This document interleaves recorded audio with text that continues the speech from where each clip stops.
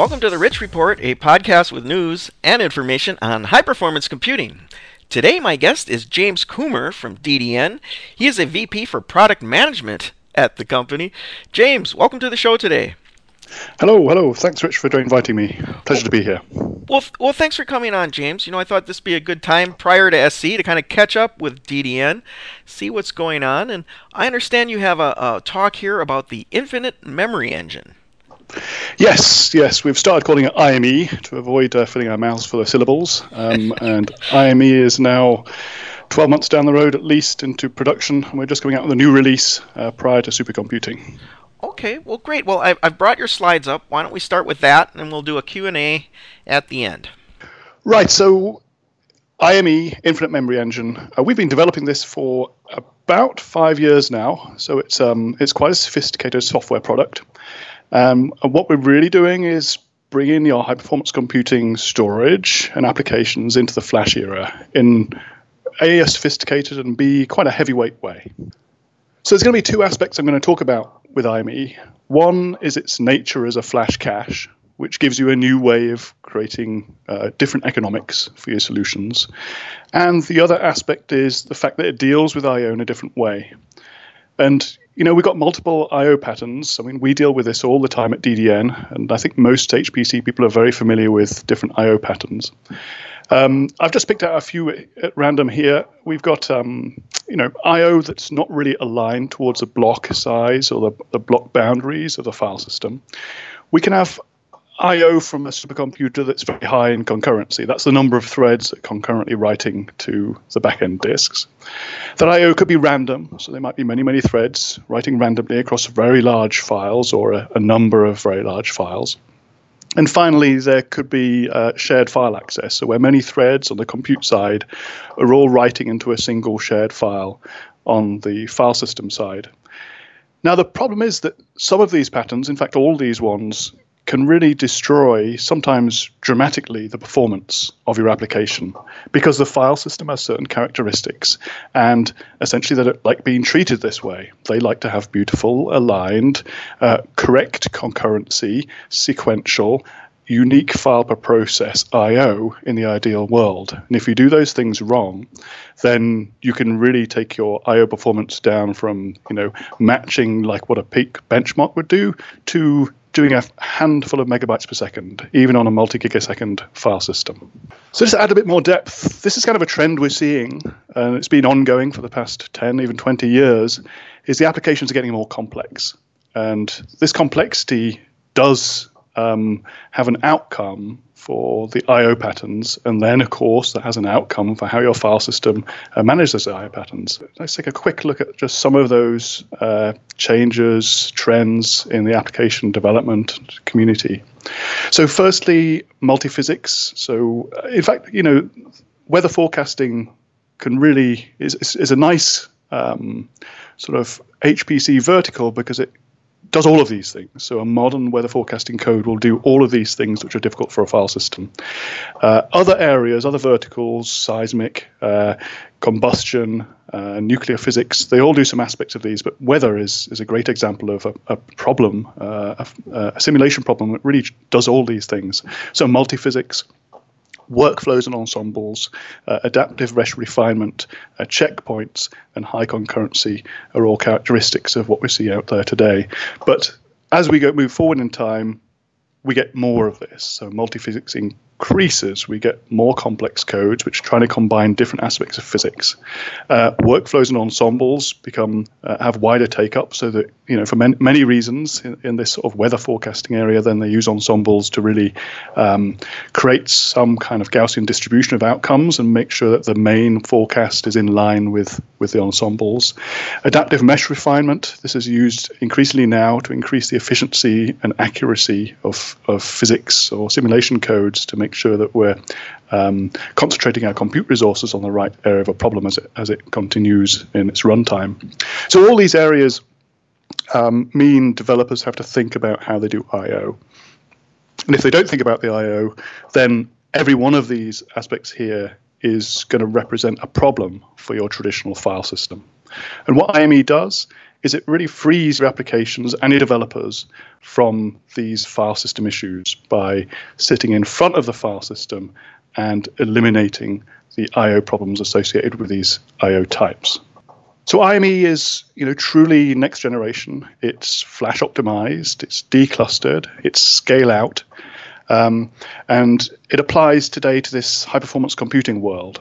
And what we do is we place a set of IME servers in between the compute nodes, the applications, and the file system. And in IME world, we call the file system the backing file system. And this is very different from normal caching techniques. IME really is a cache, but now we haven't put some SSDs in the storage controllers or behind the file system. We've taken this scale-out array of NVM accelerated servers. We've placed them on the network, and logically they're sitting right in between the applications and the file system. So when the application writes I/O, the IME software captures the I/O, and then we distribute it, we erasure code it, and spray it very fast across this scale-out array of IME servers. Later on, of course, the I/O will be passed on to the backing file system. And before we do that, we'll tidy up the I/O to try and make it as sequential and pleasant as possible for the backing file system. So IME's got a lot of features, and I'll talk about a few of them, but essentially it's a scale-out flash cache that does read and write I/O to accelerate the toughest I/O problems in high-performance computing. Let's take a look at a couple of examples on slide 5. So first, it's very much software defined, and we'll deploy IME on different bits of hardware as we move forward in trends in CPUs and non-volatile memory and hardware design. Today we're using something called the IME 240, which is a 2U system with up to 24 NVMe drives. And as you can see from this slide, we're doing just over 20 gig a second. In fact, about 23.5 for writes and about 21 gigabytes a second for reads from this system, from this 2U unit. If we look on the right-hand side, you can just about see if we change the I/O size and we just dial it down from large I/O sizes like 1 meg, 128K downwards, down to 4K, then also something dramatic has happened. We're doing around 1.2 million IOPS for 4K random writes, and that equates to, again, about 23 gigabytes a second for random write throughput. So that's just one of these aspects that IME does extraordinarily well, which a file system would not be able to. So you would not be able to get this kind of performance if you place the same SSDs into a file system because of file system constraints. So what IME has done is the SSD layer has given you the properties of SSDs, but the IME software has relieved your applications from being exposed to the thicker file system layers that can otherwise cause problems for I/O. Here's another view into a similar thing. So we ran this benchmark. This was running WRF, which happens to be a weather benchmark as well. Ran this earlier this year. And here what you can see is a graph showing the distribution profile of different I/Os. So essentially, WRF is issuing a whole pile of I/Os down to the file system or to IME. And what we're doing here is we're measuring how long it takes to get those I/Os acknowledged. And you can see the red line is IME, and we get a very sharp Gaussian curve around 4 to 5 seconds. And for Lustre, there's a very, very long tail, as we wait for the last hard drive to acknowledge the write, and that acknowledgement gets passed back to the client. So the performance consistency is extremely tight and sharp for IME, whereas for hard drive-based file systems, then that's certainly not the case. So I did mention this was quite sophisticated, but that doesn't necessarily mean complex. What we've, at the heart of what we've done with IME is try to make a system that's really doesn't have to be acknowledged by users. We're trying to avoid the idea of moving your data back and forth explicitly using complex user-based scripts. We don't want you to port your application and give you a new API to write to. So we provide POSIX and MPIO APIs, so no application porting required. The movement of data between IME and the backing file system, there's built-in mechanisms for that. It's a globally available namespace. That means all your clients see all the files just like within a file system. And it's persistent across jobs. This isn't a temporary cache that disappears and appears for each individual job. It's just a completely global cache for the whole file system.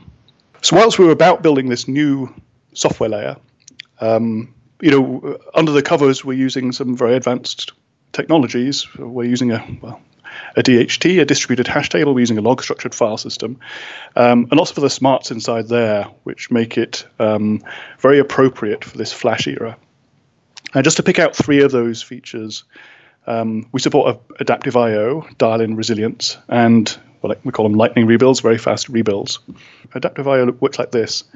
And the IME clients are always monitoring how quickly the server layer, are swallowing the I/Os that they're being sent. If the clients see that a server is demonstrating high latencies, then it can write to a different server temporarily. It can change a portion of the I/O it sends to that server to other servers to work around problems as they emerge. So bottlenecks that emerge in real time on a running system will be automatically worked around by IME. And that really gets over a long known problem with traditional file systems, which are highly deterministic, which is that if a disk is going slow or a server is going slow, then the whole file system will slow down. So that problem will not happen with IME. Secondly, on dial-in resilience, we're used to a storage system being installed and set up with, let's say, RAID 6 or even with declustered RAID. And that's a system-side operation that covers all your data. With IME, things are a bit different. There is a default, so users don't have to be involved in this, but the erasure coding is performed by IME on a per file or from a per client basis. So if you want to have 8+2 or 8+3 or 15+3, or you don't want any erasure coding at all for some reason, then you can do that. You have those tools. You can dial that in from your application.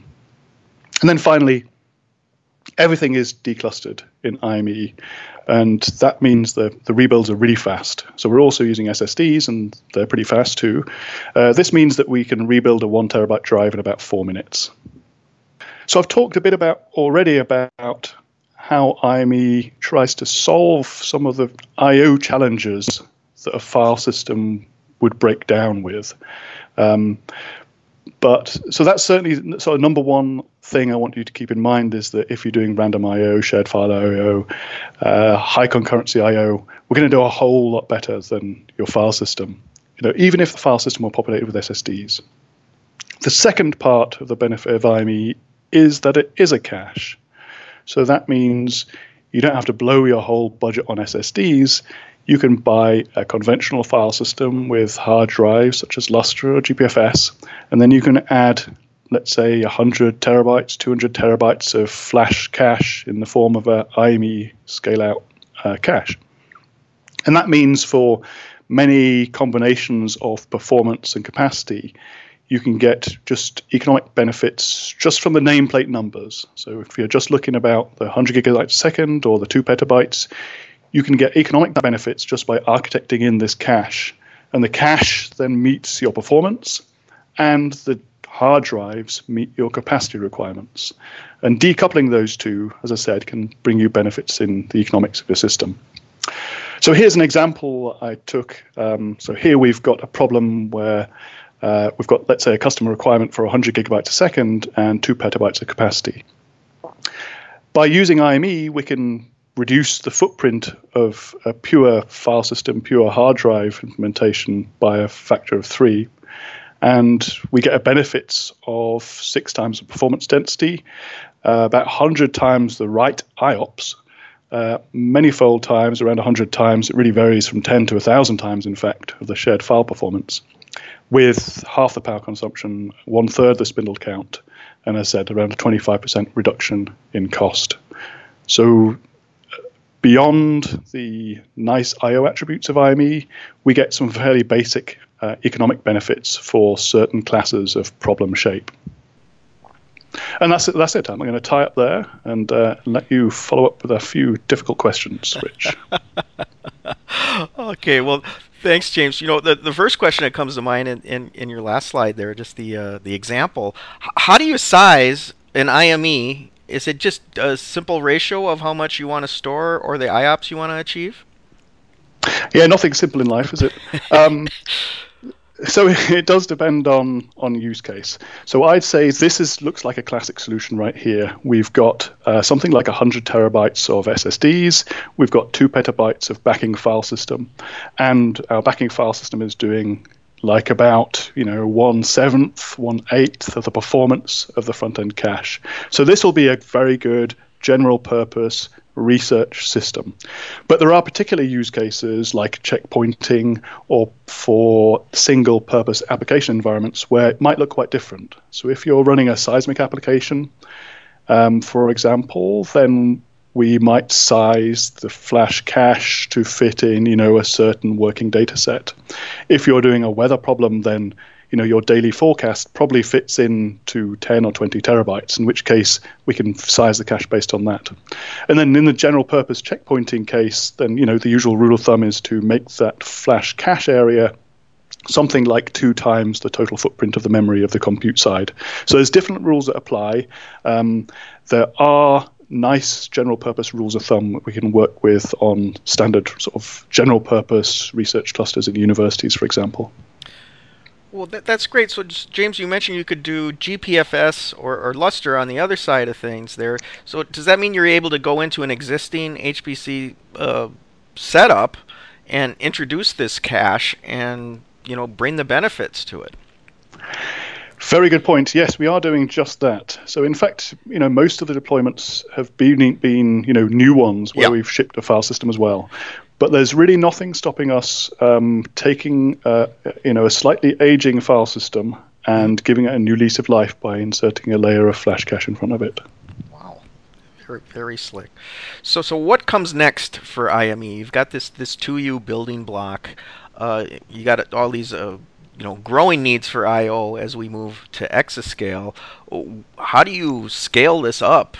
For these machines that might be 50 times faster in the future? Well, so in fact, there's a problem with scale up and scale down. Yeah. So what we want to do is make this very general purpose and also meet the demands of the most troublesome, problematic, challenging exascale workloads. Now, scaling down, we're looking at smaller devices to bring this starting point. So this thing starts at around 100 gigasecond right now. Mm-hmm. We want to bring that down to around 40, 50 in the next couple of months. So it's software defined, so we can take another piece of hardware off the shelf and test it out and see if it fits. And we can probably make the starting cost and the starting performance more amenable to even like more standard mid-range clusters and environments. For exascale, we already have systems out there that do well over a terabyte a second with a petabyte of cache. And they really do meet those challenges of exascale, even today, pretty well. Mm-hmm. So by implementing a cache and these spindles, we've dramatically reduced the power, and we've really meet head-on some of those critical challenges of exascale. So, other approaches have been to change the application and give new APIs and use some kind of object API. We've really not done that. We've taken away some of the constraints of the file system to allow these applications to do this shared file performance, random IO performance with no modifications. So I think we're ready now. There's hardware changes we can do, and that'll happen over time with this software-defined system. So we'll be taking advantage of new NVM devices as they come out, new hardware, new processors, and everything's changing there. So in fact, in the next 12 months, we'll see new options across the board there. Well, terrific. Well, James, this is an exciting technology, and I think I finally get it now after looking at this for years. This is a great presentation to kind of bring it all together. So I want to thank you once again for coming on the show today. No, thank you, Rich. Okay, folks, that's it for the Rich Report. Stay tuned for more news and information on high-performance computing.